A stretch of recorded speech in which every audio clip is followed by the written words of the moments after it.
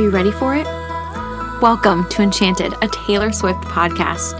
For us three Swifties, this is our holy ground. Every episode will consist of us breaking down a Taylor Swift song based on her lyrics, when she wrote the song, our own connections to the song, and of course, throwing out different theories based on our girls' love of a good Easter egg. Come back, be here every Sunday for a new episode.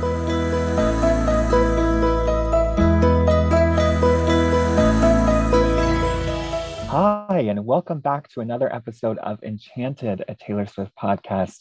It's me, Cardi C, and I'm so happy that you are here listening to us today. I am joined by the wonderful Meredith and the lovely Christina. Christina, how are you doing today? Doing all right. How about you? You know, I'm a little sad. Oh, That's tragic. What did you say, Christina? Oh, you look beautiful. You're supposed to ask, why do you feel sad? We did not practice that beforehand. Listen, I jumped in and said that's tragic. I tried to help you out there, bro. You only gave me one line. The joke was that you were going to say, why are you sad? And I was going to say, because I'm beautiful than everybody else. And then I was going to say, how tragic is that? Because today we're talking about sad, beautiful, tragic. And no, I don't actually think I'm more beautiful than everybody else. I'm just trying to plug in what we're talking about today, which is arguably one of my favorite songs. The song that I wanted this podcast to be named after, but it was already named after, this name is already with somebody else's podcast. So good for them. And it's also our 13th episode, and you know how important the number 13 is in the Swiftie fandom. So get ready for a show-stopping, wonderful podcast episode, because it's already a hot mess express today, ladies and gentlemen, and anyone else listening. So Christina, let's start with you. Define sad, beautiful, tragic. I would say that is the title of my memoir. That was good. I'm proud of you. You're welcome. This is probably one of the most skippable songs on the album for me, unfortunately. I knew Cardi C was getting mad about that. I think it's pretty, but it's just, I don't know. It's not memorable to me. It's one that I just skip over. I don't know how to explain it. Both this song and the next one are ones that I just try to get to everything has changed. I just go holy ground, everything has changed. Yep. Well, everybody get ready, because at least the next 3 episodes are going to be World War III between me and Christina. Meredith will probably have to play the role of mediator at times. Again, great. So the only reason why they asked me to be on this podcast for moments like this. No, Meredith, we love your thoughts. We had to have you on here because your name's Meredith. You're named after one of our freaking cats. That's why you had to be here. Hell freaking yes, I am. But honestly, I don't know why. This song has potential to be great. I like the lyrics to it. But maybe it's just because it is so slow and kind of haunting. And then we already have All Too Well and I Almost Do. And we just left holy ground, which we're starting to feel the uppers about the relationship ending. And now we're just being brought back down. It just is not my faves. Well, I think it's also just the repetitive use of the word affair. Is this truly based on affair, or is she using it in the sense of technically we all it's just a love affair. We have this exchange of love. And yeah, I mean, for me, it's also one of those things that I'm just okay, thanks for popping up on the album, but I got to go and see what happens next. It just, I don't know. And even the secret message isn't that great. The secret message is while you were on a train. That gives me nothing. Is it champagne problems? I mean, it is cool that she wrote it on a ukulele. I'll give her that. We're just grabbing all over his song and he's so sad. But there's, I mean, it's even, they're not sure if this song is even about Taylor Lautner or Jake Gyllenhaal. So it's like, those are two very different relationships and, you know, perspectives that you have about each of them. Partially, I'm, you know, sometimes feel a little sad for Taylor Lautner. And then most of the time I just hate he who shall not be named for being a D-bag. So like Jake Lyselwhite. What? Have you guys seen the memes that everyone gets his name wrong? They're like Jake Lyselwipe. Oh yeah. Jake Windshield Wiper. No one gets his name right. Anyway, sorry. Okay, well, then I guess this will just be Cody talking about Sad, Beautiful, Tragic for the next 15 or so minutes. So buckle in. I'm ready. Let's roll. So we start off with long handwritten note deep in your pocket. That's the first lyric. I've always liked this lyric, except for the fact that I do laundry. And so it makes me worried that somebody's going to leave that note in their pocket. And I'm like, it's a long handwritten note. Like somebody took the time to like write that for you. Don't wash it and dry it in the washer with your clothes and stuff. And then this is a point. Good girls, hopeful they'll be, and long they will wait.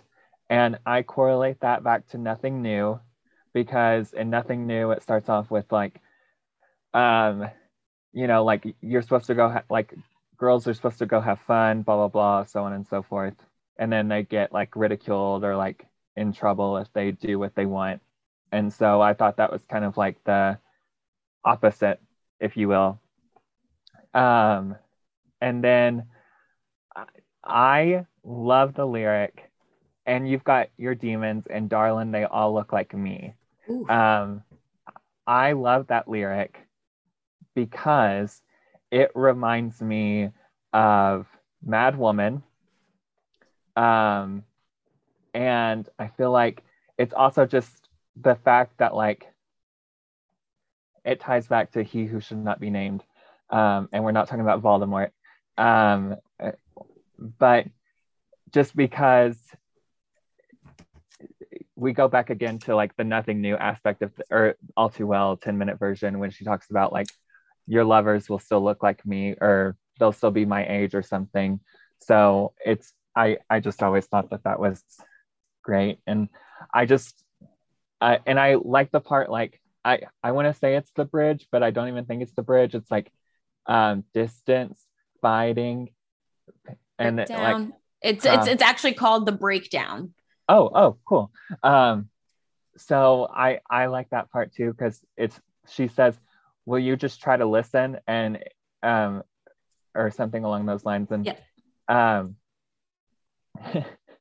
anytime my dog doesn't listen to me, I was like, will you just try to listen? And I sing it like her.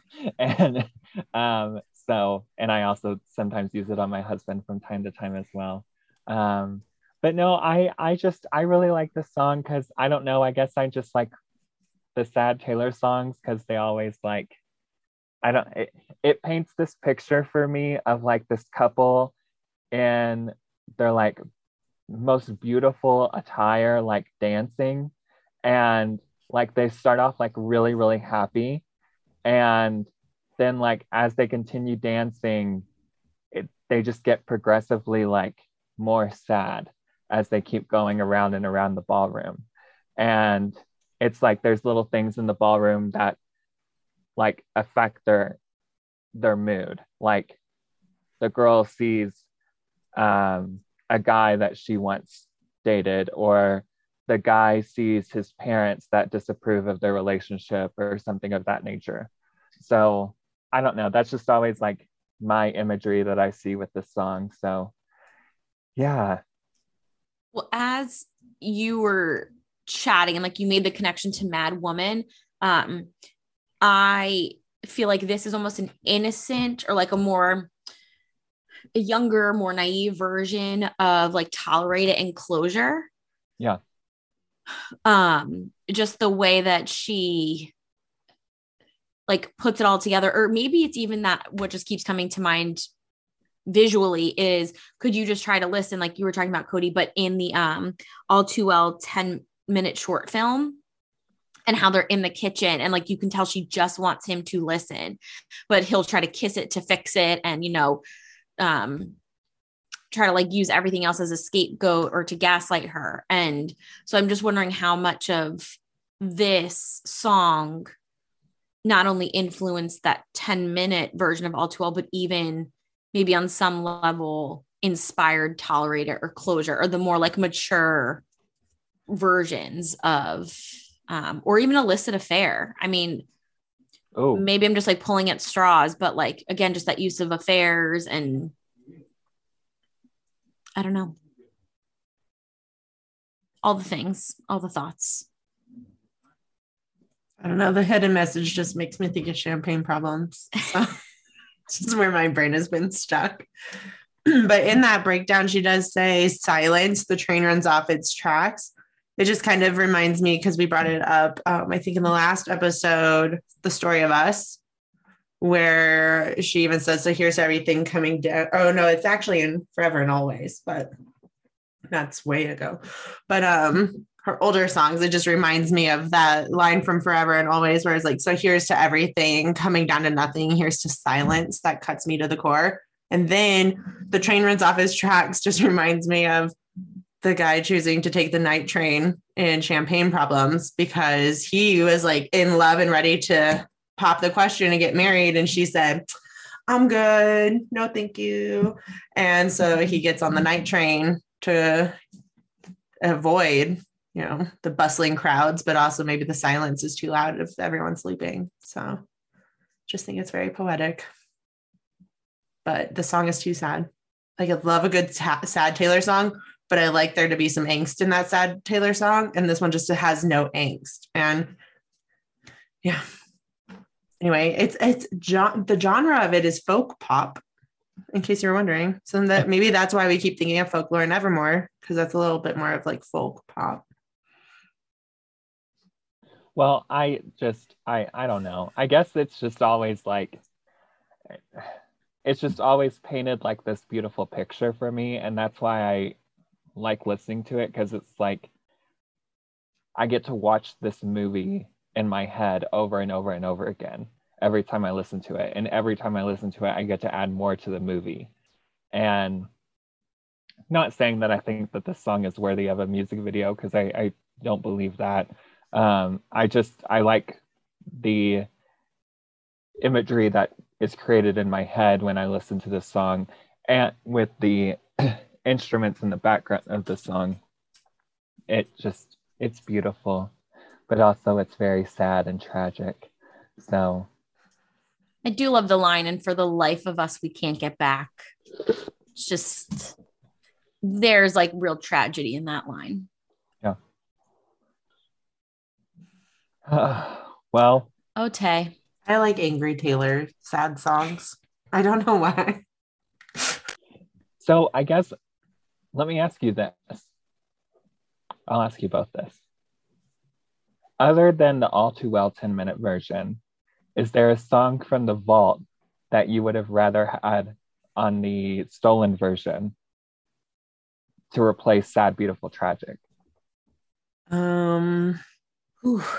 I feel like the answer is yes. I just have to go and revisit these. Yeah, that's what I'm doing right now. I mean, honestly, I feel like this album has just like a lot of good breakup songs. I probably would have wanted to include either Forever or Winter, because it's still a very sad song, but it's not a breakup song, so that might be why it didn't make it on the album. Or I Bet You Think About Me, honestly. That's like one of the best vault songs. Yeah, I was going to say, I Bet You Think About Me, if we're going to go with that breakup theme. Mm-hmm. Yeah. Plus, it's just such a fun song. I know we've talked about how we don't think she could have put it on there or like put a video out the way she put a video out, but so good. So good. That girl, so good. Well, I agree with both of your assessments, except that I would put it for Stay, Stay, Stay, because we all know that I just do not care for that song whatsoever. You gotta leave. You got, yeah. You should run. I'm just. You're welcome. It took like half a second, and then it clicked, and I was like, ha. Little Taylor Vault humor here. Just saying. Is it like the very first night? Did you get my message in a bottle? I wish it was a better man. That's funny. Okay, well, I'm scared to ask this question, but it has to be asked. Yep. What are these ratings, ladies? I'd give it a 10. Okay, fair. I think like the words deserve, or the lyrics deserve a double-digit rating. But yeah, just in terms of, is it like my go-to? No. Yeah, I go 9. Fair. Just because it's like really redundant at the end too. Like it's just over and over. Yes, we get it.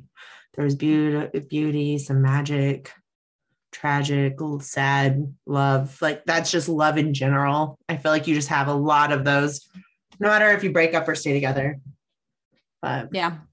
I mean, maybe it's not always tragic, but in the moment it can feel tragic if you're in a really big fight over something silly. Yeah, absolutely. Yeah, I go 9. Sorry, Cody. That's okay. What are you giving it? I'm gonna say 12. I don't like to give perfect scores because the HR brain inside of me is like, if you're perfect at something, then you don't need improvement. But obviously there is room for improvement with this song. We could have a little bit more angst. Although I do argue that the one part that you can clearly see angst in this song is the would you just try to listen? Like when she sings that part, I'm like, there we go. That's what I need, that and then we can go back to being sad.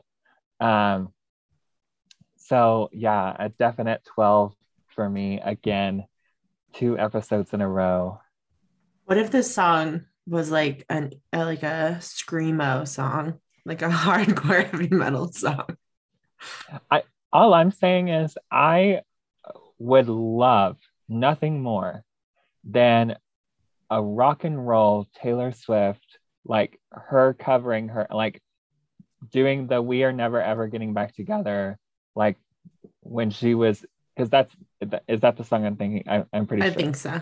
Yeah, at the 1989 tour, like when she was like screaming that, like had a guitar, like all that fun stuff. I would love that. Like if she was screaming, or not even her, but if somebody was screaming the song at me, maybe I would like that more. Don't know. We'll see. I like when people scream at me. JK, I do not. It's like, where are we going with this? Gotta go. And on that note, we will end this podcast. This sad, beautiful, tragic description.